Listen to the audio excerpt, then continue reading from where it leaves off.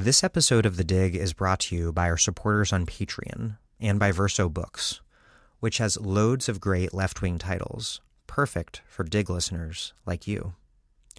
One that you might like is Duty-Free Art, Art in the Age of Planetary Civil War, by Hito Steyerl. What is the function of art in the era of digital globalization? How can one think of art institutions in an age defined by planetary civil war, growing inequality, and proprietary digital technology? The boundaries of such institutions have grown fuzzy. They extend from a region where the audience is pumped for tweets to a future of neuro-curating, in which paintings surveil their audience via facial recognition and eye tracking to assess their popularity and to scan for suspicious activity. In Duty-Free Art, filmmaker and writer Hito Steyerl wonders how we can appreciate or even make art in the present age. What can we do when arms manufacturers sponsor museums and some of the world's most valuable artworks are used as currency in a global futures market detached from productive work? Can we distinguish between information, fake news, and the digital white noise that bombards our everyday lives? Exploring subjects as diverse as video games, WikiLeaks files, the proliferation of free ports, and political actions, she exposes the paradoxes within globalization, political economies, visual culture, and the status of art production. Duty-Free Art, Art in the Age of Planetary Civil War, by Hito Steyerl, out now from Verso Books.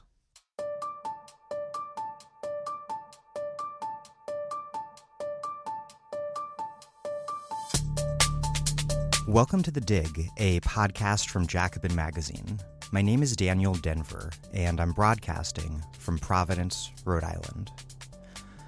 Martin Luther King is often remembered for his soaring oratory, but the commonplace emphasis on his rhetoric in place of his ideas too often allows enemies of King's agenda to domesticate him, or worse, to weaponize his taken-out-of-context words to bolster the very forces of racism and oppression that King had struggled to defeat.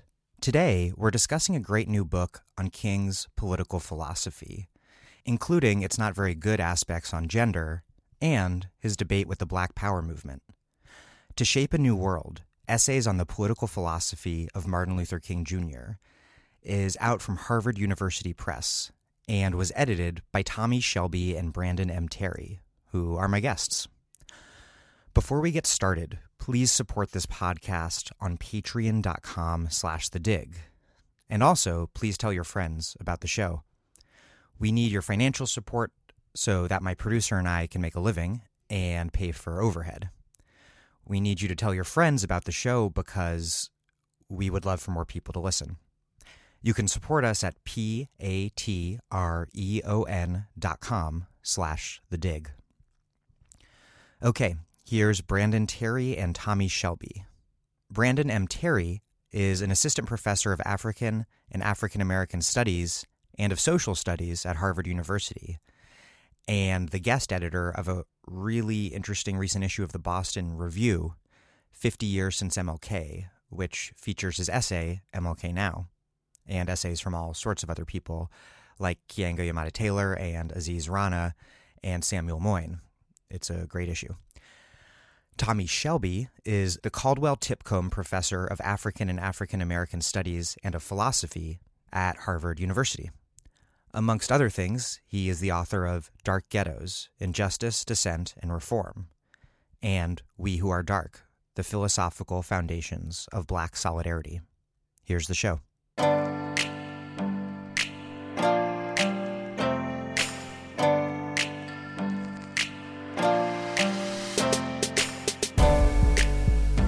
Brandon Terry and Tommy Shelby, welcome to The Dig. Thank you for having us, man. Your new book, an edited volume of essays on Martin Luther King's political philosophy, is premised on the argument that King has never really been taken seriously as a political philosopher.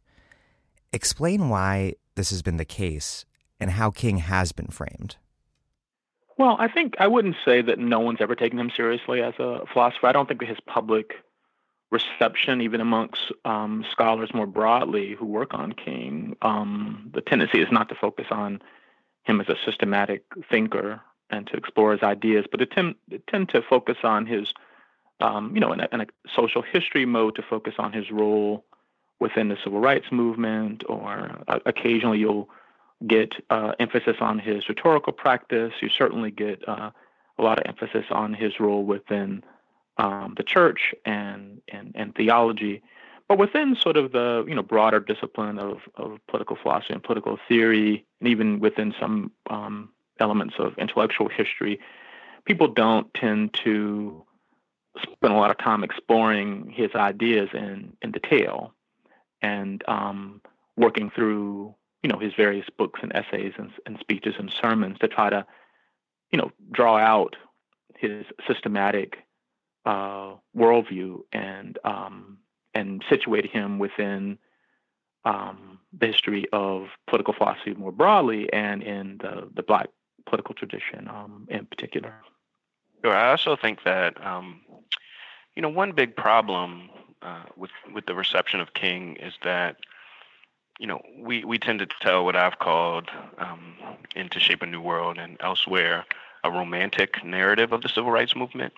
And partly that story is, one kind of key element of that story is that the civil rights movement is supposed to be calling us to be true to who we always already have been, right? There's a way in which we treat King by not considering him as a thinker, but considering him as a rhetorician or kind of heroic activist. And of course, he is those things as well. But we reduce him to those elements and basically go from the premise that he's not telling us anything new. He's just kind of reiterating the deep wells of our democratic political culture, the American creed. And so, there's a kind of picture there that so shapes the reception of King that we don't even think to look to him as a source of new ideas or as a source of anything challenging. He seems altogether too familiar, and in To Shape a New World, I think one of the things we're really up to is really unsettling and uprooting that picture and drawing out all the different ways that King is a challenging interlocutor.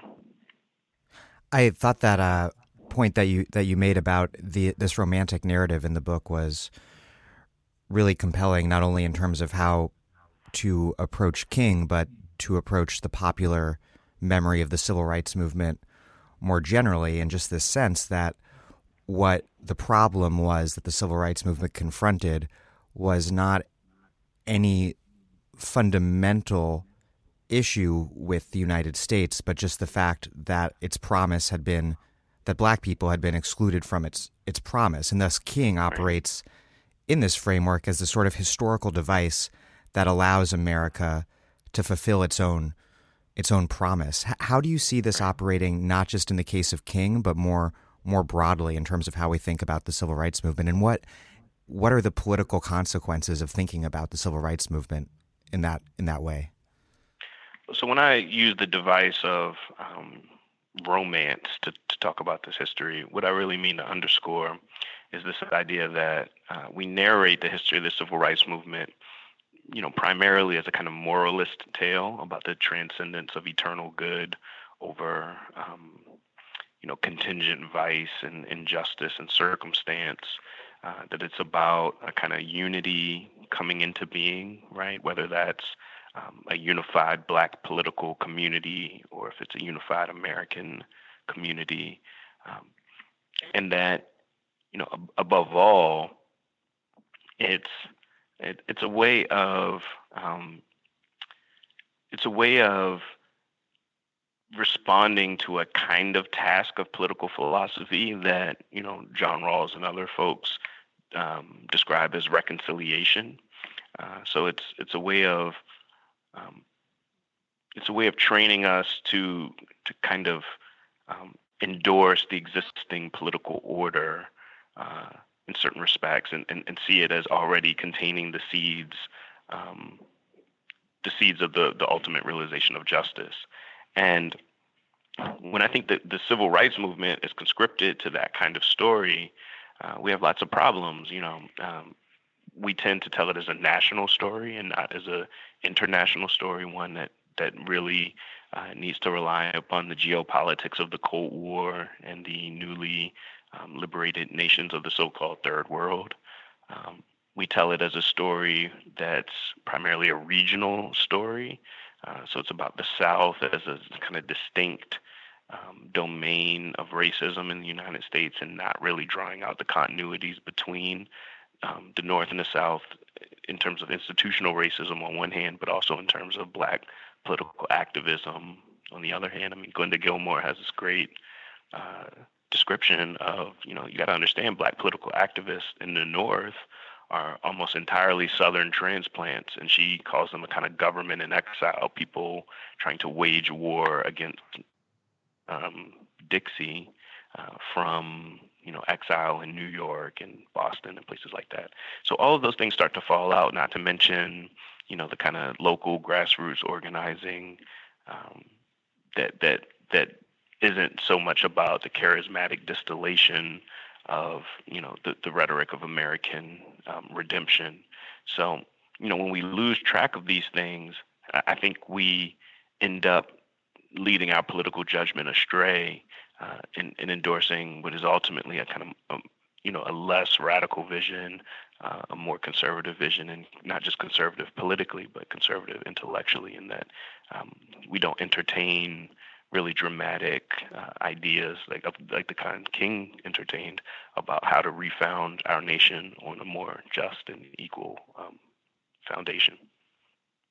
This unity that King in the conventional wisdom is conceived as accomplishing is then projected back upon the founders as something that they prefigured and maybe even wanted without fully knowing they wanted, even though the history shows that's very much not the case.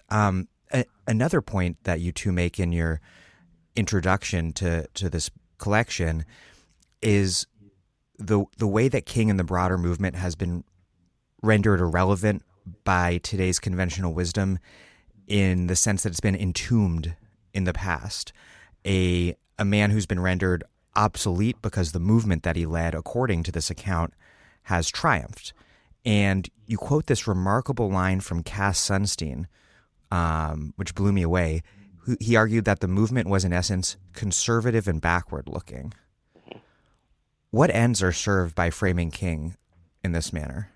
Yeah, this is a complex issue. I mean, on the one hand, it's natural when you're trying to persuade people to change, even with that change is quite fundamental. It's natural to draw on things that they already believe, things they already accept, and maybe even cherish or regard as sacred.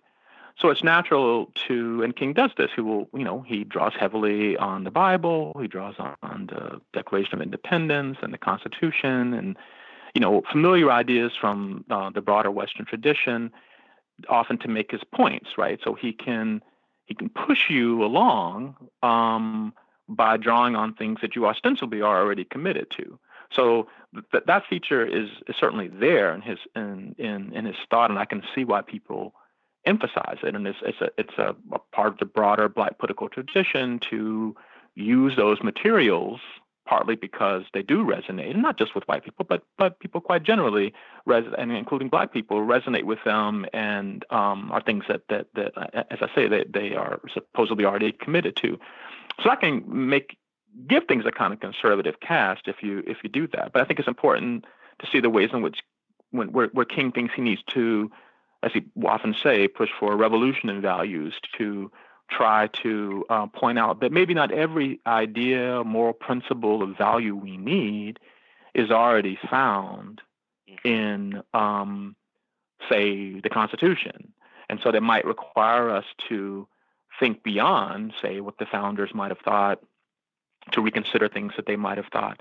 And that has to be done in a subtle way, right? Because you really are trying to persuade. So you don't want to make it seem like you're making a deep rupture from things people already are committed to. That's not going to be terribly persuasive.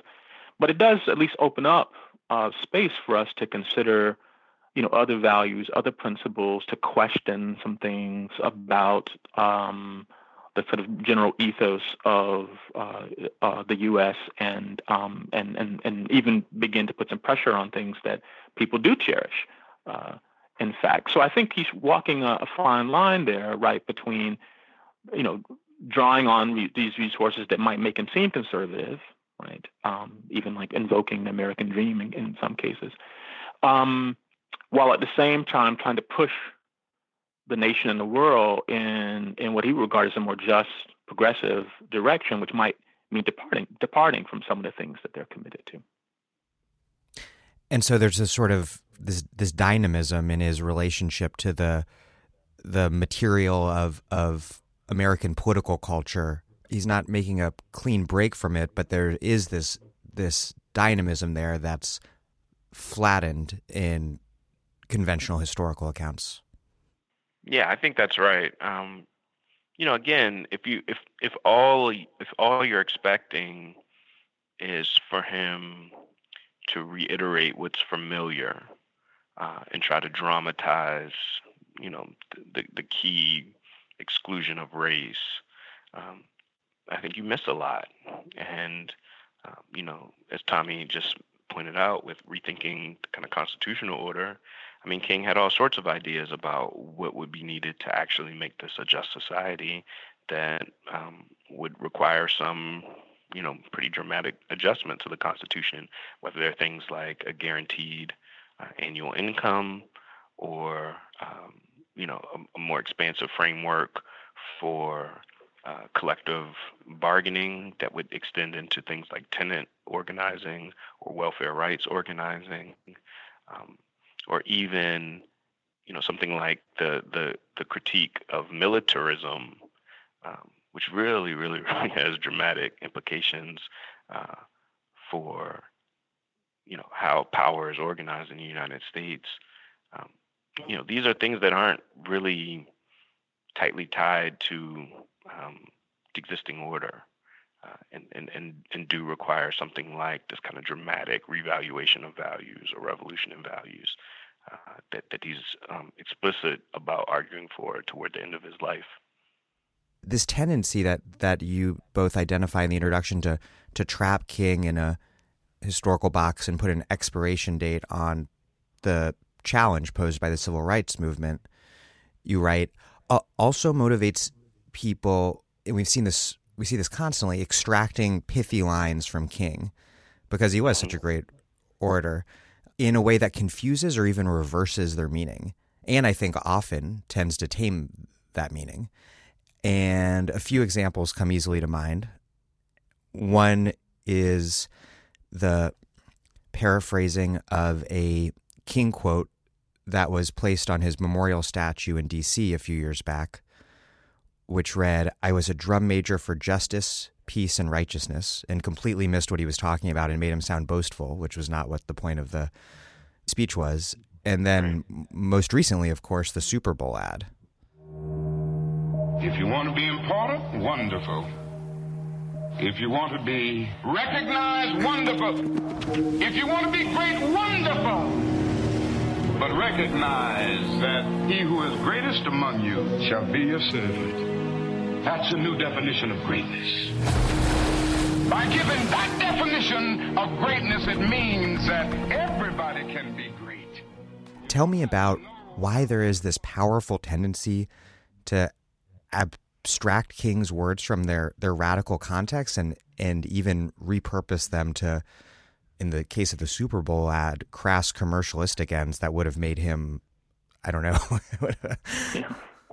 Well, it's easy to, now, meaning, obviously not at the time when he was alive, but now in retrospect, King's a revered figure. Almost nobody is willing to publicly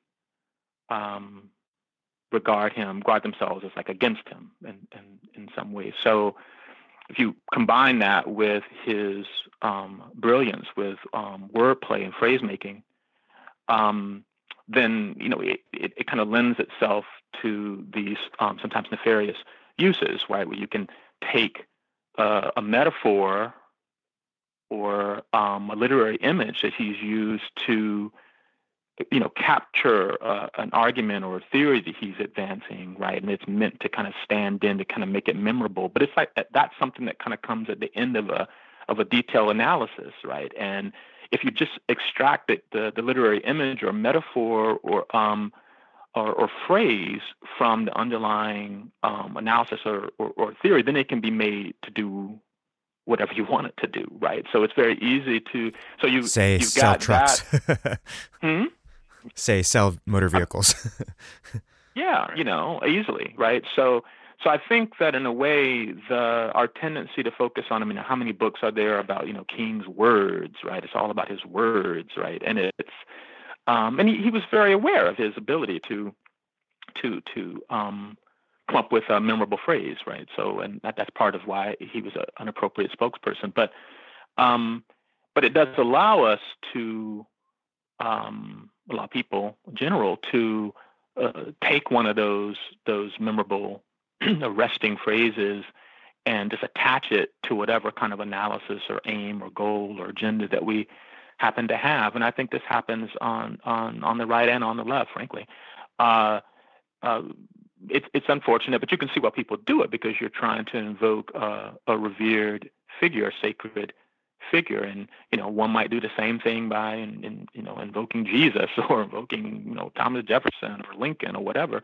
And so he basically is playing a similar role in people's rhetorical moves to advance, whatever aims they happen to be trying to push. Does racism facilitate this pervasive idea that Martin Luther King had words instead of ideas? I think so. There's a sense in which, quite frankly, we still don't give African American thinkers or thinkers of color the kind of respect they deserve in the academy and in the sort of public sphere. They're seen as people who are, they add a kind of rhetorical flair or experiential supplement to the existing ideas of more well-known white thinkers.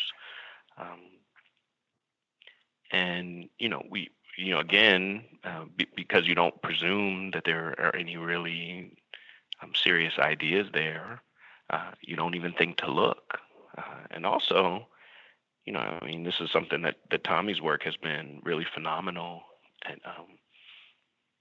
forcing people to reckon with, is that there's a kind of translation error in a lot of mainstream political theory or philosophy or even public philosophy, where the kinds of problems that tend to preoccupy African American thinkers or other thinkers of color don't get treated as philosophical problems. Again, one of the things we're trying to do with the volume, To Shape a New World, is push those things into the mainstream of philosophy and political theory, right? So, real severe, questions about, what are the ethics of protest? What kind of responses to oppression are dignified? What kinds of responses to oppression are self-undermining, right? How should we think about,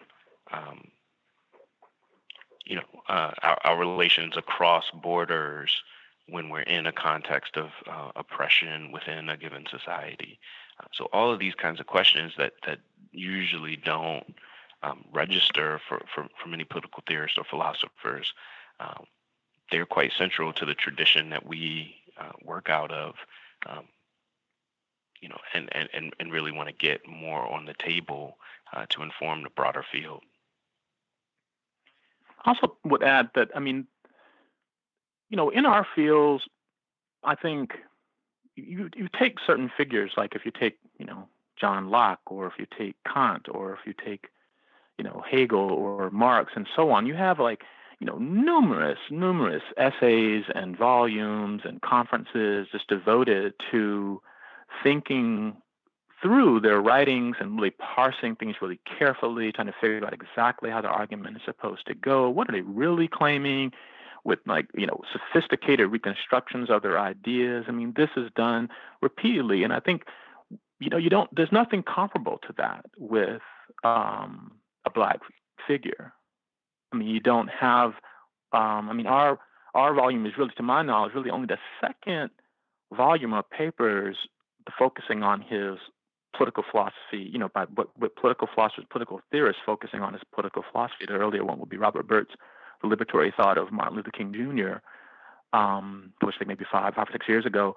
And there's really, nothing else like that, right? I mean, that where there's a kind of careful walking through of his ideas in a systematic fashion. And if you can compare that to the work on many white figures, especially white men, the difference really jumps out at you, and you can't help but think that part of this is just the sense that these Black thinkers probably don't have much that's deep and profound to say. And so you have to kind of go into the text with the presumption that there's something for you to learn, that you'll be engaged by it and challenged by it, in order to get that kind of sophisticated analysis and engagement that we're hoping people will be inspired to do, but given the work in our volume.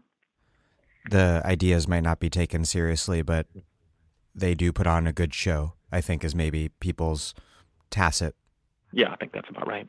I'm by no means a political philosopher, and so correct me if I'm wrong, but the only two Black figures that I can think of having been accorded similar treatment approaching that of major white political philosophers would be, I guess, Du Bois and Fanon. That's probably about right. I mean, you might be able to put Douglass in there to some extent, but those would be the ones that would stand out to my mind as the figures that have gotten the most attention to their work, and that have drawn the attention of at least some political theorists and philosophers. The last misuse of King that I want to ask about before we get into what King actually believed and thought about and said is perhaps the most dangerous and pervasive, which is the frequent conservative invocation of King's dream for a colorblind society.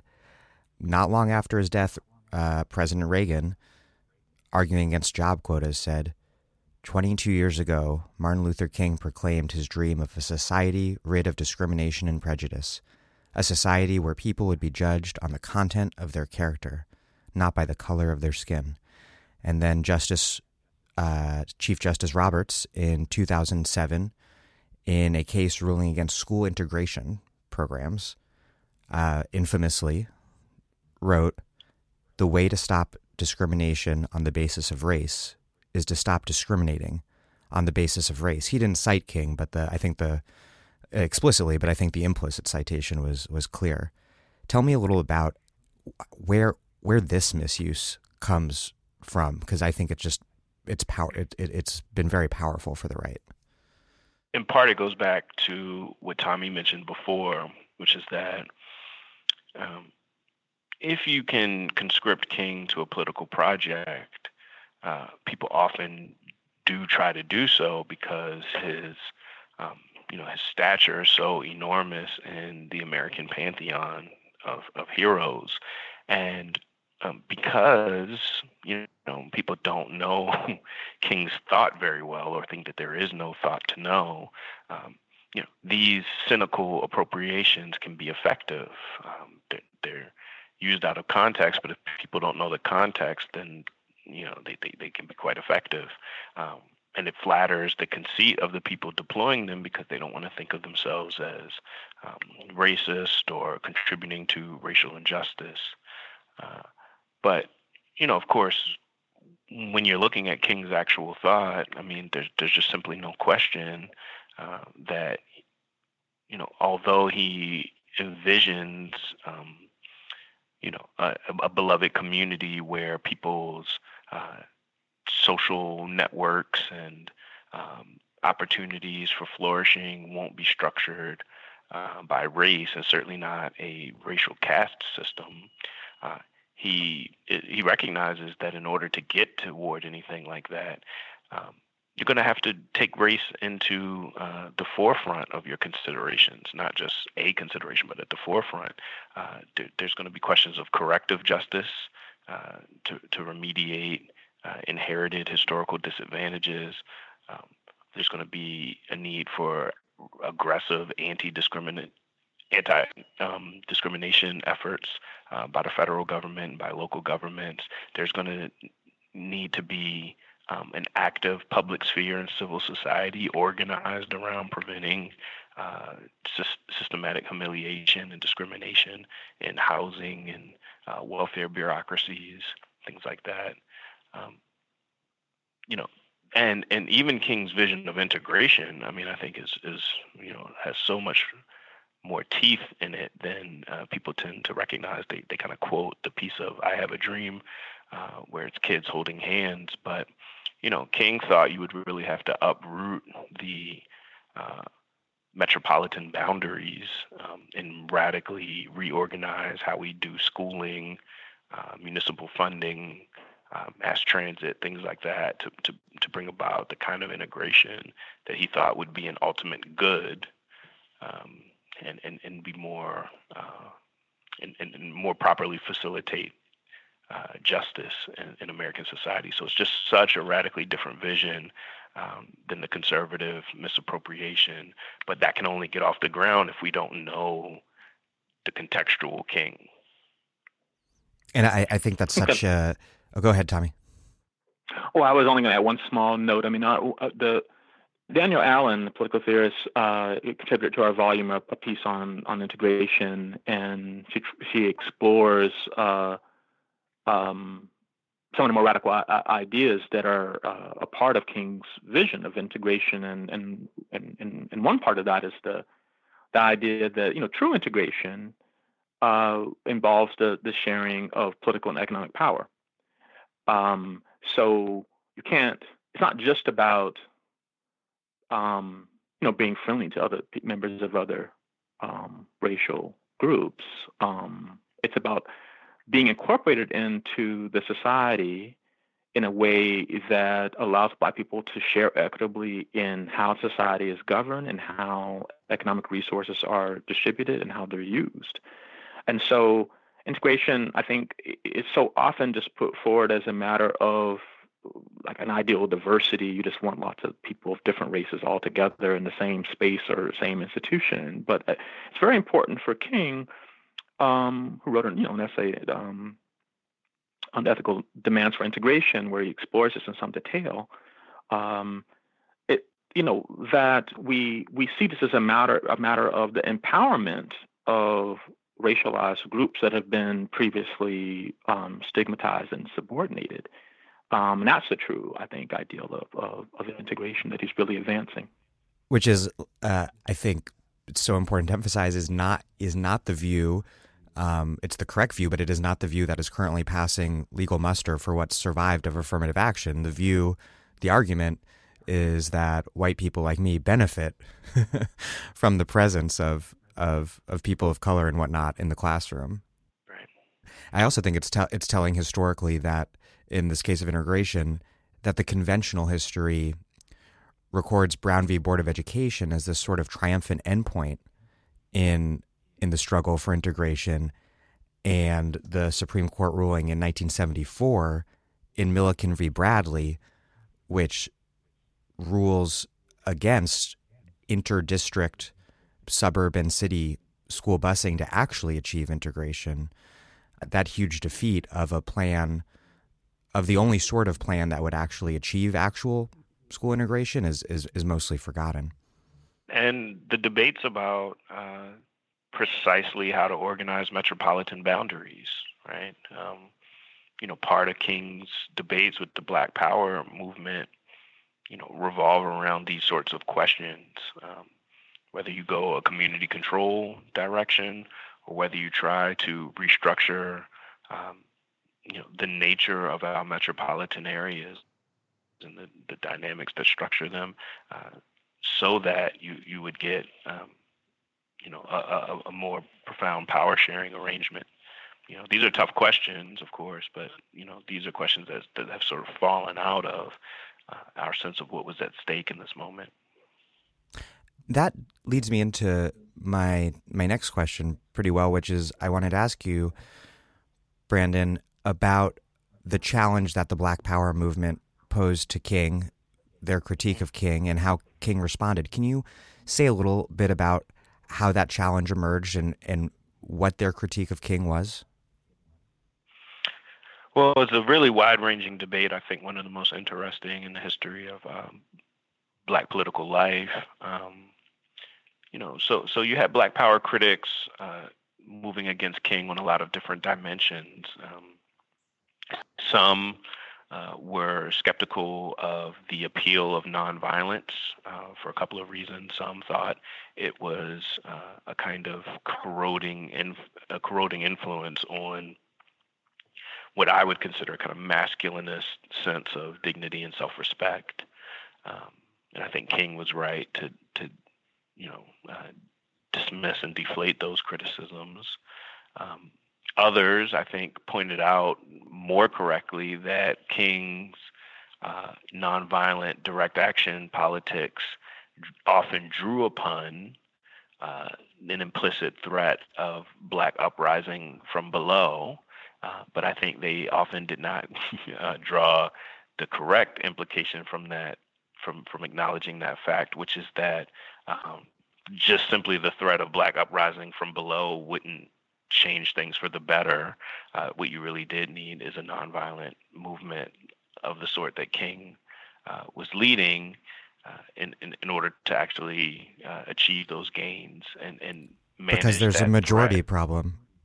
There's a majority problem, and there's a problem with the moral witness of these movements, right? So, if you're in a moment of contentious politics that in a society severely marked by racial injustice, you really don't want to give a lot of grist for your most reactionary opponents, the white supremacists, to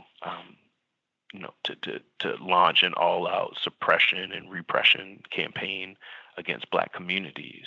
You really want to try to maintain the moral high ground as best as you can, and when it starts to just become an explicit war of all against all, it's not likely that Blacks can survive that kind of descent into madness.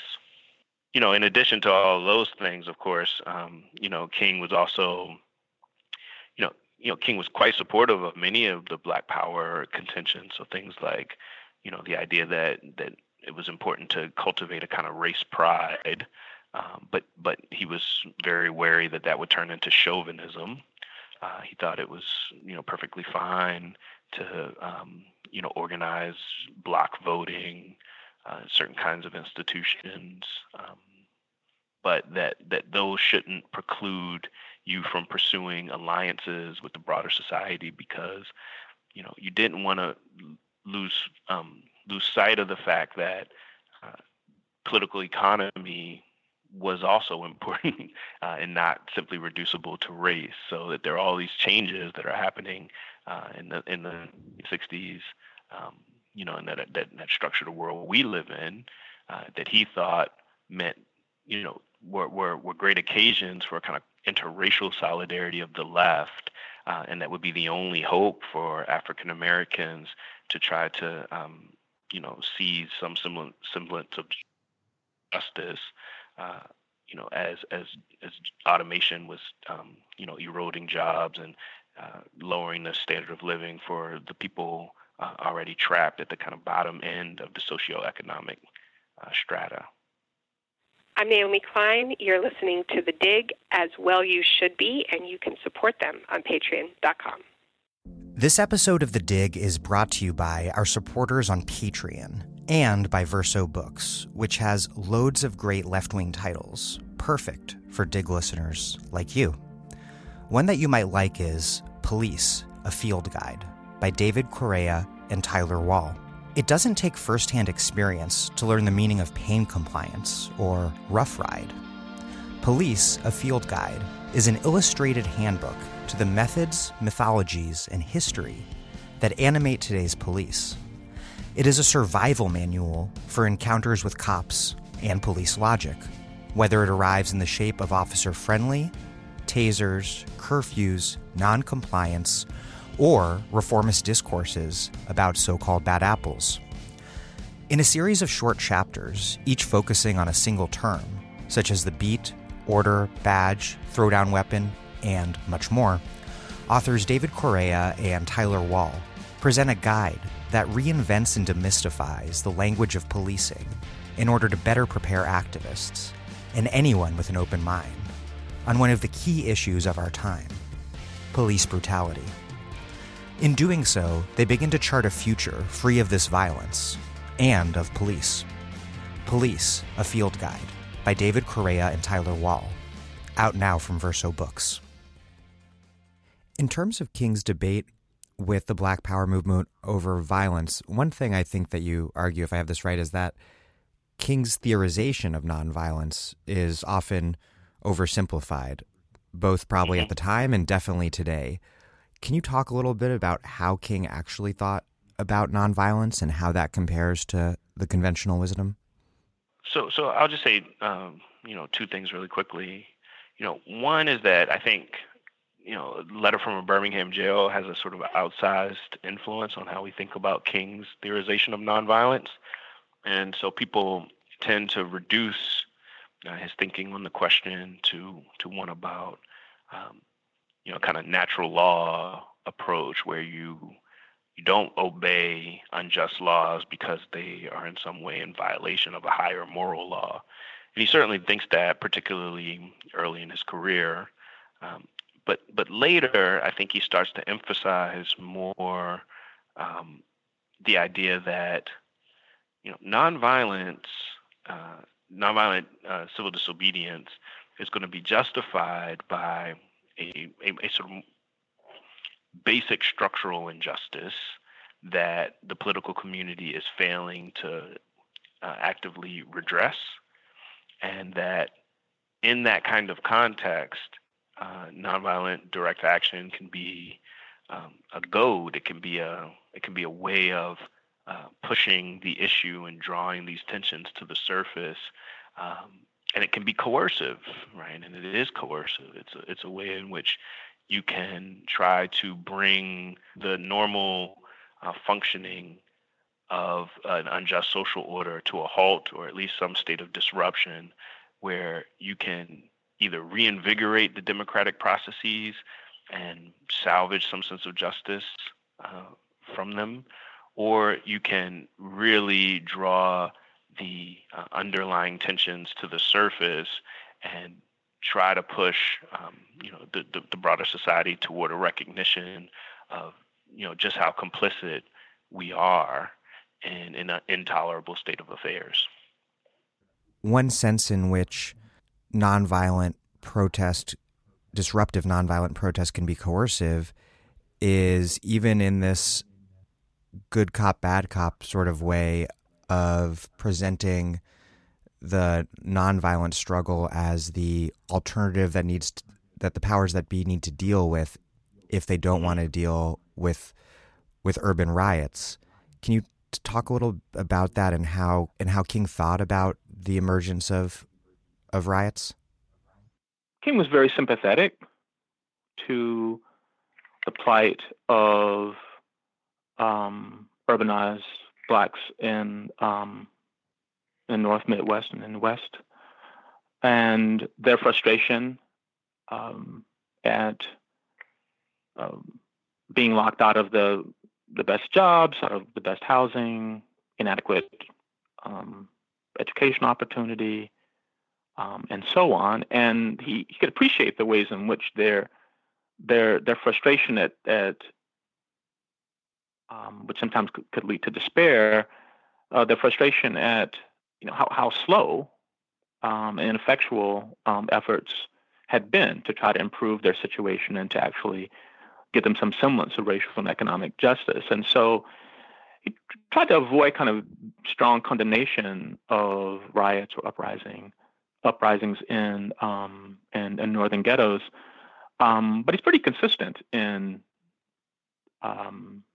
being against them, both on grounds of principle and pragmatically, both against them as a method of bringing about change, and being opposed to the pessimism and loss of hope that they exemplify, because he thought that hope for him is very much a kind of political virtue. It's very much it's what sustains us in a long struggle for justice, that we not give in to despair and the desire to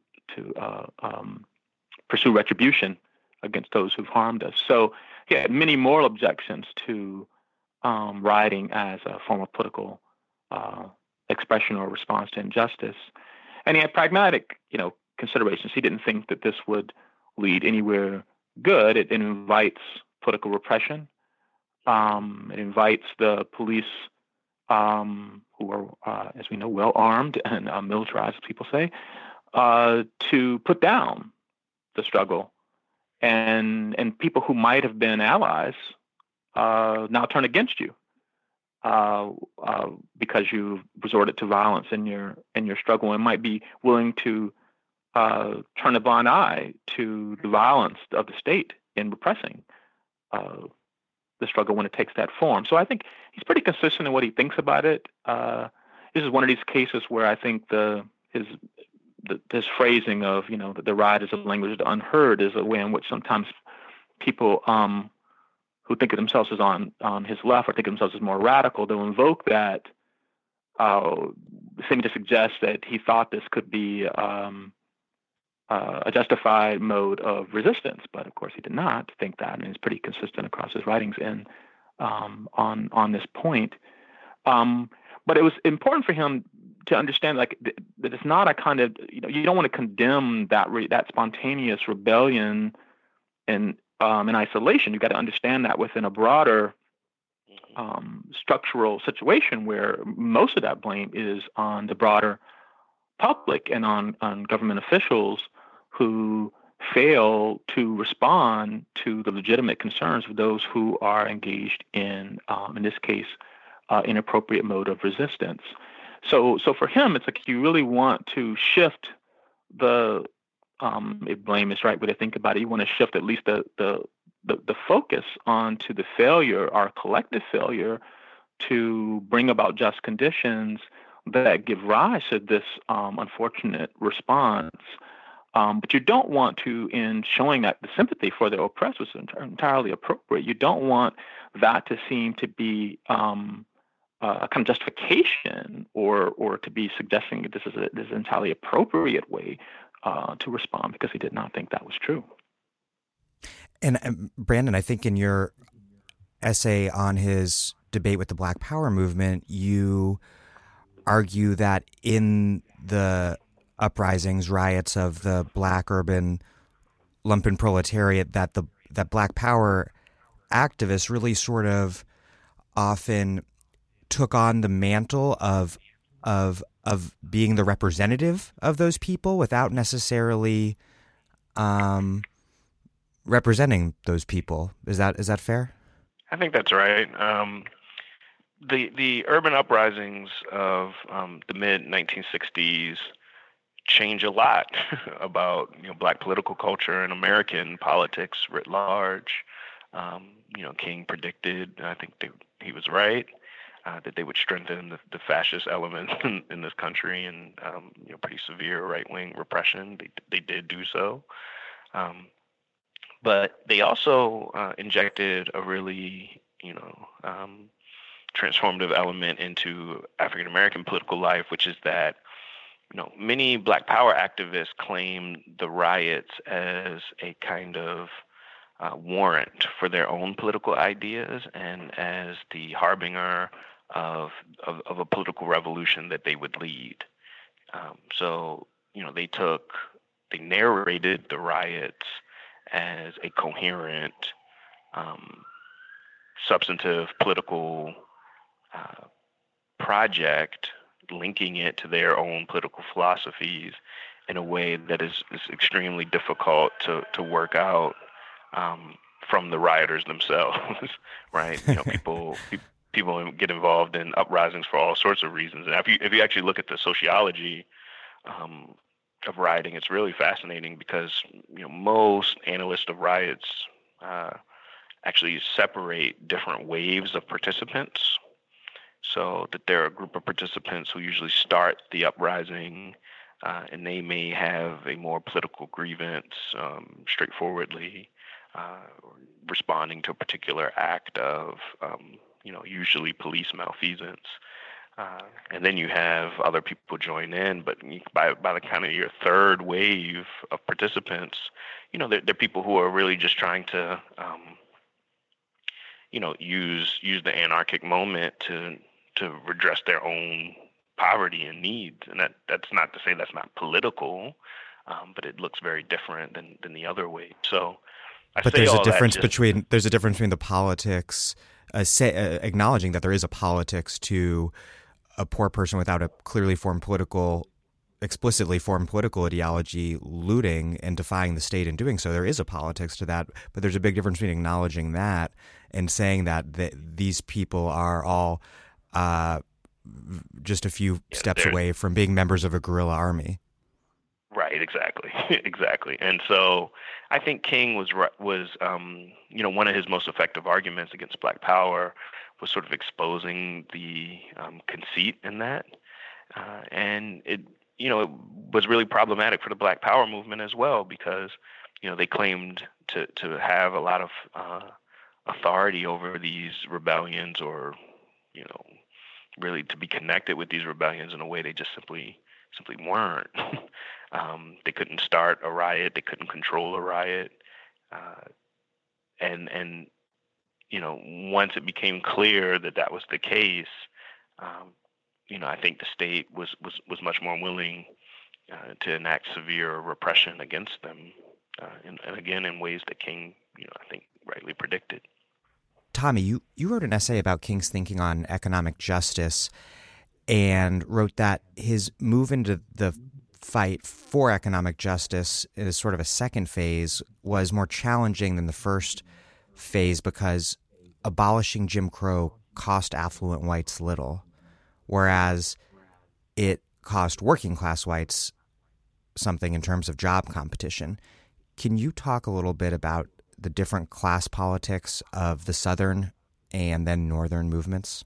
Sure, I can say a bit about it. I mean, I think King thought that, early on, even in his first book, Strive Toward Freedom, you already have an emphasis on the connection between racial injustice and economic injustice. This is a theme throughout his work. I think he thought that the first phase of Southern movement was largely to get rid of Jim Crow ordinances, laws that prohibit people from participating in public life, laws that prevent people from exercising their right to freedom of association. But those needed to be ended. They are a threat to Black dignity because it expresses a sense that Blacks are inferior, are contaminating force in society that needs to be separated from others who have a higher status, so their identity isn't spoiled as a result. And that needed to be all brought down. You also need to bring down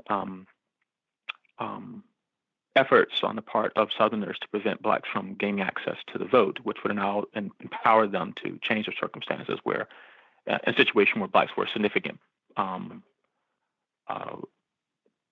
part of the population and could exercise, if they had the effective right to vote, would be able to change some things. But he thought that wasn't going to get you everywhere you needed to go with respect to racial and economic justice. You need to deal with issues of poverty, with employment discrimination, with joblessness, the threat of automation to people's living standards and access to non-menial work that paid a living wage. And people need access to good schools. People need access to decent housing. the freedom to choose where they want to live, the power, the economic power to enable them to exercise that freedom. And so those things require significant resources to be transferred to by people who were previously impoverished and economically marginalized. And if you're going to really sort of allow people to be equals in what's supposed to be a democracy, then they do need to be economically empowered to make good use of their various liberties and opportunities. And that clearly is going to mean a shift of resources, really ill-gotten gains, gains extracted from an unjust social order, reshifting those resources to marginalized and dispossessed populations. And so naturally, people who are affluent, people who have lots of resources and leisure, don't want to give those resources up. I mean, that's a natural response, right? So persuading them that this is what justice requires, persuading them that you can achieve justice without some sacrifice, without it costing you something, was going to be very difficult. And it would mean that many people who might have been very sympathetic to the Southern campaign against Jim Crow might be much less militant about the second phase. And the second phase did not meet with the same successes. He was stymied in Chicago and was assassinated as the Poor People's Movement was just getting off the ground. That's right. You can't really expect in a society like this one to people to kind of be super enthusiastic about a much fairer, more equitable distribution of wealth and income. And he didn't expect people to be terribly enthused, but he thought that they could be a combination of persuasion plus pressure through boycotts and disruptive actions, alliances between a range of actors who do have a stake in a more egalitarian society, could overcome that resistance in the end. One point that you made that I thought was really interesting was that things like a guaranteed income, he believed, were not just an important tool to alleviate poverty and to effectuate redistribution, but also in this sense to decommodify society so that people's standing is not measured by their labor market success. And it's a pretty radical critique, but you also make it clear that King did not consider himself a socialist. My question is, would it be most accurate to call King a radical social democrat? And where and how did he part from socialism? One trouble with this kind of question is it's often unclear what people have in mind when they say socialism. So you could be this is a recurring theme on my show. If you had I bet it is. I mean, if you use Marx as Marx's kind of conception of capitalism and socialism, then I don't think you can suggest that King was a socialist, because he's not calling for the abolition of private property in land, technology, resources, or finance. He's not saying that in his public writings. He's not saying that wage labor is inherently exploitative.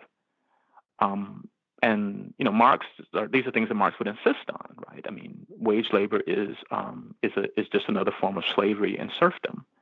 There's no way of making that just. There's no way of making the seeking of your income through offering your laboring capacity to others for a wage. There's no way to make that just on Marx's view. And you don't see King, as much as he's in favor of the labor movement and defends it, you don't see King saying anything like that. Now, maybe he thought it somewhere and he said to someone, but it's not in his public writings. He's not defending it out front. And nor do you see him attacking the property question in that kind of militant way. I mean, for Marx, I mean, the abolishing capitalism, the property question is the central question. And the redistributing wealth, I mean, lots of liberals and social democrats believe in that.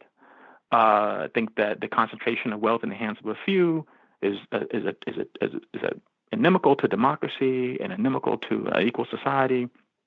Lots of people who are liberals think that it's important not to have large intergenerational wealth transfers that allow a small group of people to kind of keep the wealth in their families and influence government in a disproportionate way. So you don't need to be a socialist to be opposed to those things. And I think, King is certainly opposed to those things. So I think it's very important when I understand people wanting to use King to advance a socialist cause I'm sympathetic to, but I don't think it's a good idea it's dishonest really to sort of invoke him in this way without due care for what he actually says in his various writings and public speeches. And people are really just drawing on, for the most part, a few remarks here or there that can be interpreted in a wide range of ways. So I suppose if you think Denmark is a socialist country, then I guess he's a socialist. I do not myself think Denmark is a socialist country. I haven't been there recently. But if you think that, and some people use socialism so broadly to extend to that, then I guess, I would say he was a socialist. But if you mean socialism in the sense that Marx and his allies meant, then I think it'd be pretty hard to make the case for that. So fair to settle on left social democrat? I myself am perfectly comfortable with that myself. I think it's not a perfectly respectable position. Brandon, you and Shadima Threadcraft co-authored an essay in the book on King and gender. And to put it bluntly, he had, especially I think earlier in his career, some pretty retrograde views. Tell me a little bit about what King believed.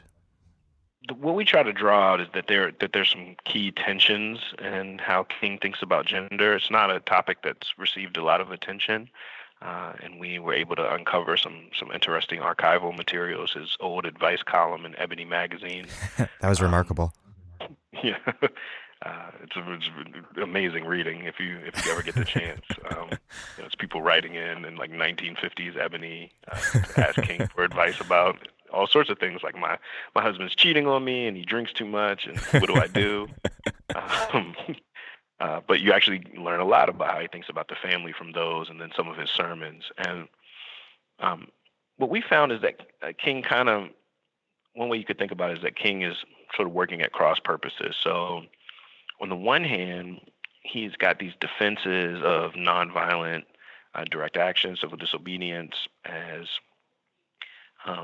having a magnificent universal quality, right? That it's more inclusive than forms of violent rebellion. He's extremely critical of W.E.B. Du Bois's idea of the talented tenth, right? These ideas of politics not being able to include a wide range of people, that they should be the province of experts or those who have the capacities for violent action. He also endorses things like basic minimum income as being constitutive of our dignity and respecting a wide range of our capacities, not just those that are going to receive compensation as wage labor.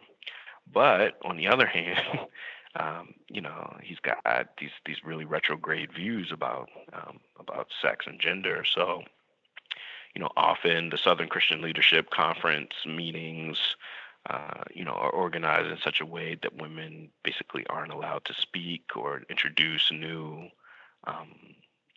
items on the agenda. When they are organizing major events, women often are not invited to speak. When he writes about what the family is supposed to be, or he writes that basically the family's got to be organized so that everyone takes joy in each other's pursuits and flourishing, but that all of that needs to be tethered to recognition of the nature of man and woman, and then this sort of classic, old school complementarity, patriarchal gender norms, right? So man is active and he needs to be outside of the home, and he's always got to measure himself against the achievements of other men, while women, even if they have these interests outside of the home, they really achieve their most most fundamental flourishing in the space of the home and raising a family. And so a lot of the advice he gives to people, and a lot of the ways he thinks about these things all come back to his sense of the appropriate place of women and men and his notion of the family. And so one of the things that Shatima Threadcraft and I try to do is show, not only just critique those things, which is pretty easy to critique, but also show how the other elements of his thought, this investment in the universal quality of political action, nonviolent direct action, his investment in basic minimum income, his deep attunement to the ways in which welfare bureaucracies and bureaucracies more generally can become humiliating, and the need for, pretty active citizen engagement, to constantly contest relations of power and housing and bureaucracy, how all of those things can be really robust elements of a left feminist vision, but how in order to get there, you'd have to jettison and uproot, King's, ontology of gender and his norms about the family. And you have to read King against King is the way you put it. Exactly. And at that point, that's not King's thought. Like King himself is a sexist, but are there resources that can be reconstructed? And you have something in the spirit of King. It's not his thought. He is a sexist. One thing that I took from that essay was that he was at his most feminist, even if accidentally, when he was most focused on economic justice. I think that's right. I think he's also got some interesting moves as a critique of Black power masculinity. I think so much of what the Black Power movement is up to revolves around the rhetorical deployment of certain kinds of performances of masculinity. And to the extent that King manages to deflate those things, I think that's really useful as well. But certainly, I think the biggest resources for feminist reconstruction are in this realm of political economy. On the Black Power debate question, you pull a really powerful quote from King. One of the greatest paradoxes of the Black Power movement is that it talks unceasingly about not imitating the values of white society, but in advocating violence, it is imitating the worst, the most brutal, and the most uncivilized value of American life. I think what he's getting at there, and he draws this out in lots of subtle ways. Just that if there's going to be a revolution in values, you can't just, it can't just be performed at the level of rhetoric, right? So that one of his critiques of the Black Power movement is that, for all of this rhetoric about, creating a new Black society or refounding the world upon, the different sort of ontological character of Blackness, which is also, quite mythic, but people believe, that really we need to have a kind of incisive attunement toward what practices have created the world that we live in. And one of the things he's really, I think this is also a quite feminist moment in King, is that he's quite critical of a stance of hypermasculinity, which he often calls a kind of frontier mentality or cowboy mentality, that he sees as endemic in American political culture. So that, we often treat it as reflexive that we should respond to insult with violence or violence with more violence. And not only is that corrosive in protest politics, but it's corrosive at the level of geopolitics and gets us embroiled in wars like Vietnam, which have such severe consequences for, democracy, for human flourishing, for global justice, that, you really want to jettison, the kind of pernicious cultural norms that lead you to think things like that are rational, when they're quite obviously not, given all the other things you're ostensibly committed to. In Cornel West's contribution to the book, he writes about how isolated King was at the time of his assassination.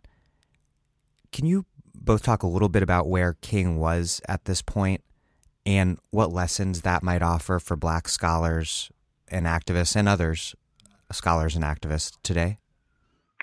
I really like Cornel West's contribution on this question, partly because I think he's exploring the question of hope in, I think, a constructive way, right? So that, hope is not just a matter of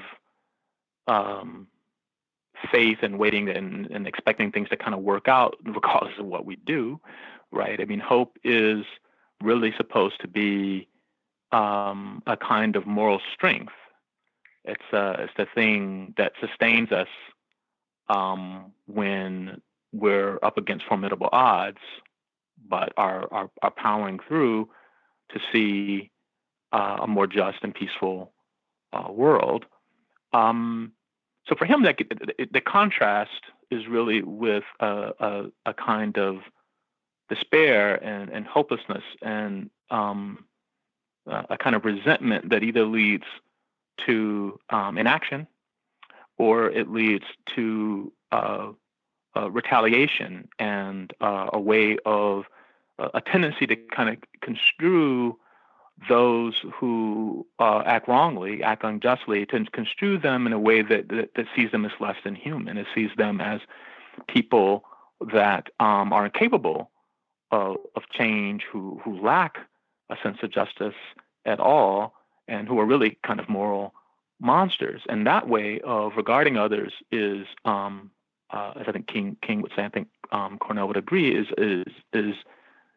really immoral. It's a dehumanization of your opponents. And these are vices that you sometimes find among the oppressed, not just Blacks, but many groups, when their backs are against the wall and you're in a moment of retrenchment. So I think it's extremely important to attend to that feature of King's thought in our moment, where there's so little to feel, if you like, optimistic about.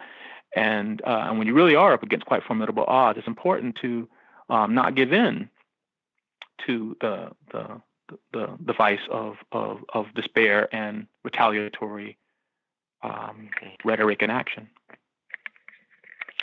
And I just add to that two things. One way to think about hope, too, that I think Cornel West's essay underscores is that, it's also a way of training judgment, right? So that part of what makes pessimism such a vice is that, if you have a kind of view that King has, where there are the social oppression is structured by lots of different inputs, right? So there's political economy, there's questions about race, questions about militarism, nationalism, pathologies of federalism, so on. So there are all sorts of things that are happening, and they're not reducible to one another. And so what a stance of pessimism often does, particularly a racial pessimism, is reduce all of these inputs to one, which is race or white supremacy. And it can be corrosive over time because it trains you to not even look for openings or seams for action and opportunities to change things, because you don't expect there to ever be any. You think that everything's already fixed, that every revolt is already going to be, futile or cynical in some way. And so you don't even learn the political capacity to seize an opportunity when it actually arises. And I think that is such a big part of what hope looks like, is a kind of training yourself to see a way when other people don't. And I think that's something that Cornel really underscores. The other thing I'd want to say too is that one of the things that Cornel emphasizes in his piece, and that really captures where King is at the end of his career, at the end of his life, is, a kind of frank speech, right? Like not being willing to compromise or curtail one's commitment to real principled action and speech for popularity, or to just wealth or political access, right? So part of King's despair. It's an autobiographical insight as well on West's part, I think. Exactly, right. And so, I think for Cornell, he draws so much inspiration from that moment in King's life, because that's a feature of his life as well, a thing that he's had to go through with his criticisms of the Obama presidency. And, I think in our moment, there is something quite inspiring about being willing to take unpopular stands, particularly as an intellectual. I mean, that's what it's for. That's the vocation. And so, again, understanding King not just as somebody who's a courageous activist, whose courage is exemplified only in Birmingham or Montgomery, but seeing him as a courageous intellectual committed to that vocation of truth-telling, even when he's alone on a dangerous road toward the end of his life, is something that I hope people take away from our work and from taking this opportunity to revisit King as a thinker. Brandon Terry and Tommy Shelby, thank you both so much. Thanks for having us on. Appreciate it.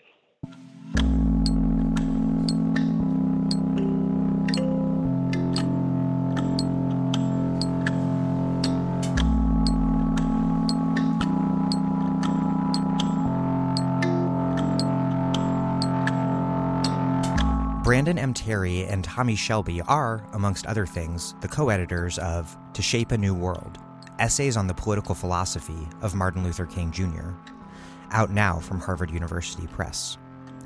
Thank you for listening to The Dig from Jacobin Magazine. As Marx once said, after predicting that just as the American War of Independence initiated a new era of ascendancy for the middle class, so the American anti-slavery war will do so for the working classes. While other podcasts have only interpreted the world in various ways, our point is to change it. We are posting new episodes every week, usually twice. The Dig was produced by Alex Lewis, music by Jeffrey Brodsky. Follow us on Twitter at The Dig Radio, and please find us wherever you get podcasts and subscribe. If it's on iTunes, please leave us a review. Those reviews help put us in touch with new listeners. So does telling your friends. All propaganda on our behalf is greatly appreciated. And please do find us on patreon.com and make a monthly contribution to keep this operation going. Even a few bucks a month is a big help.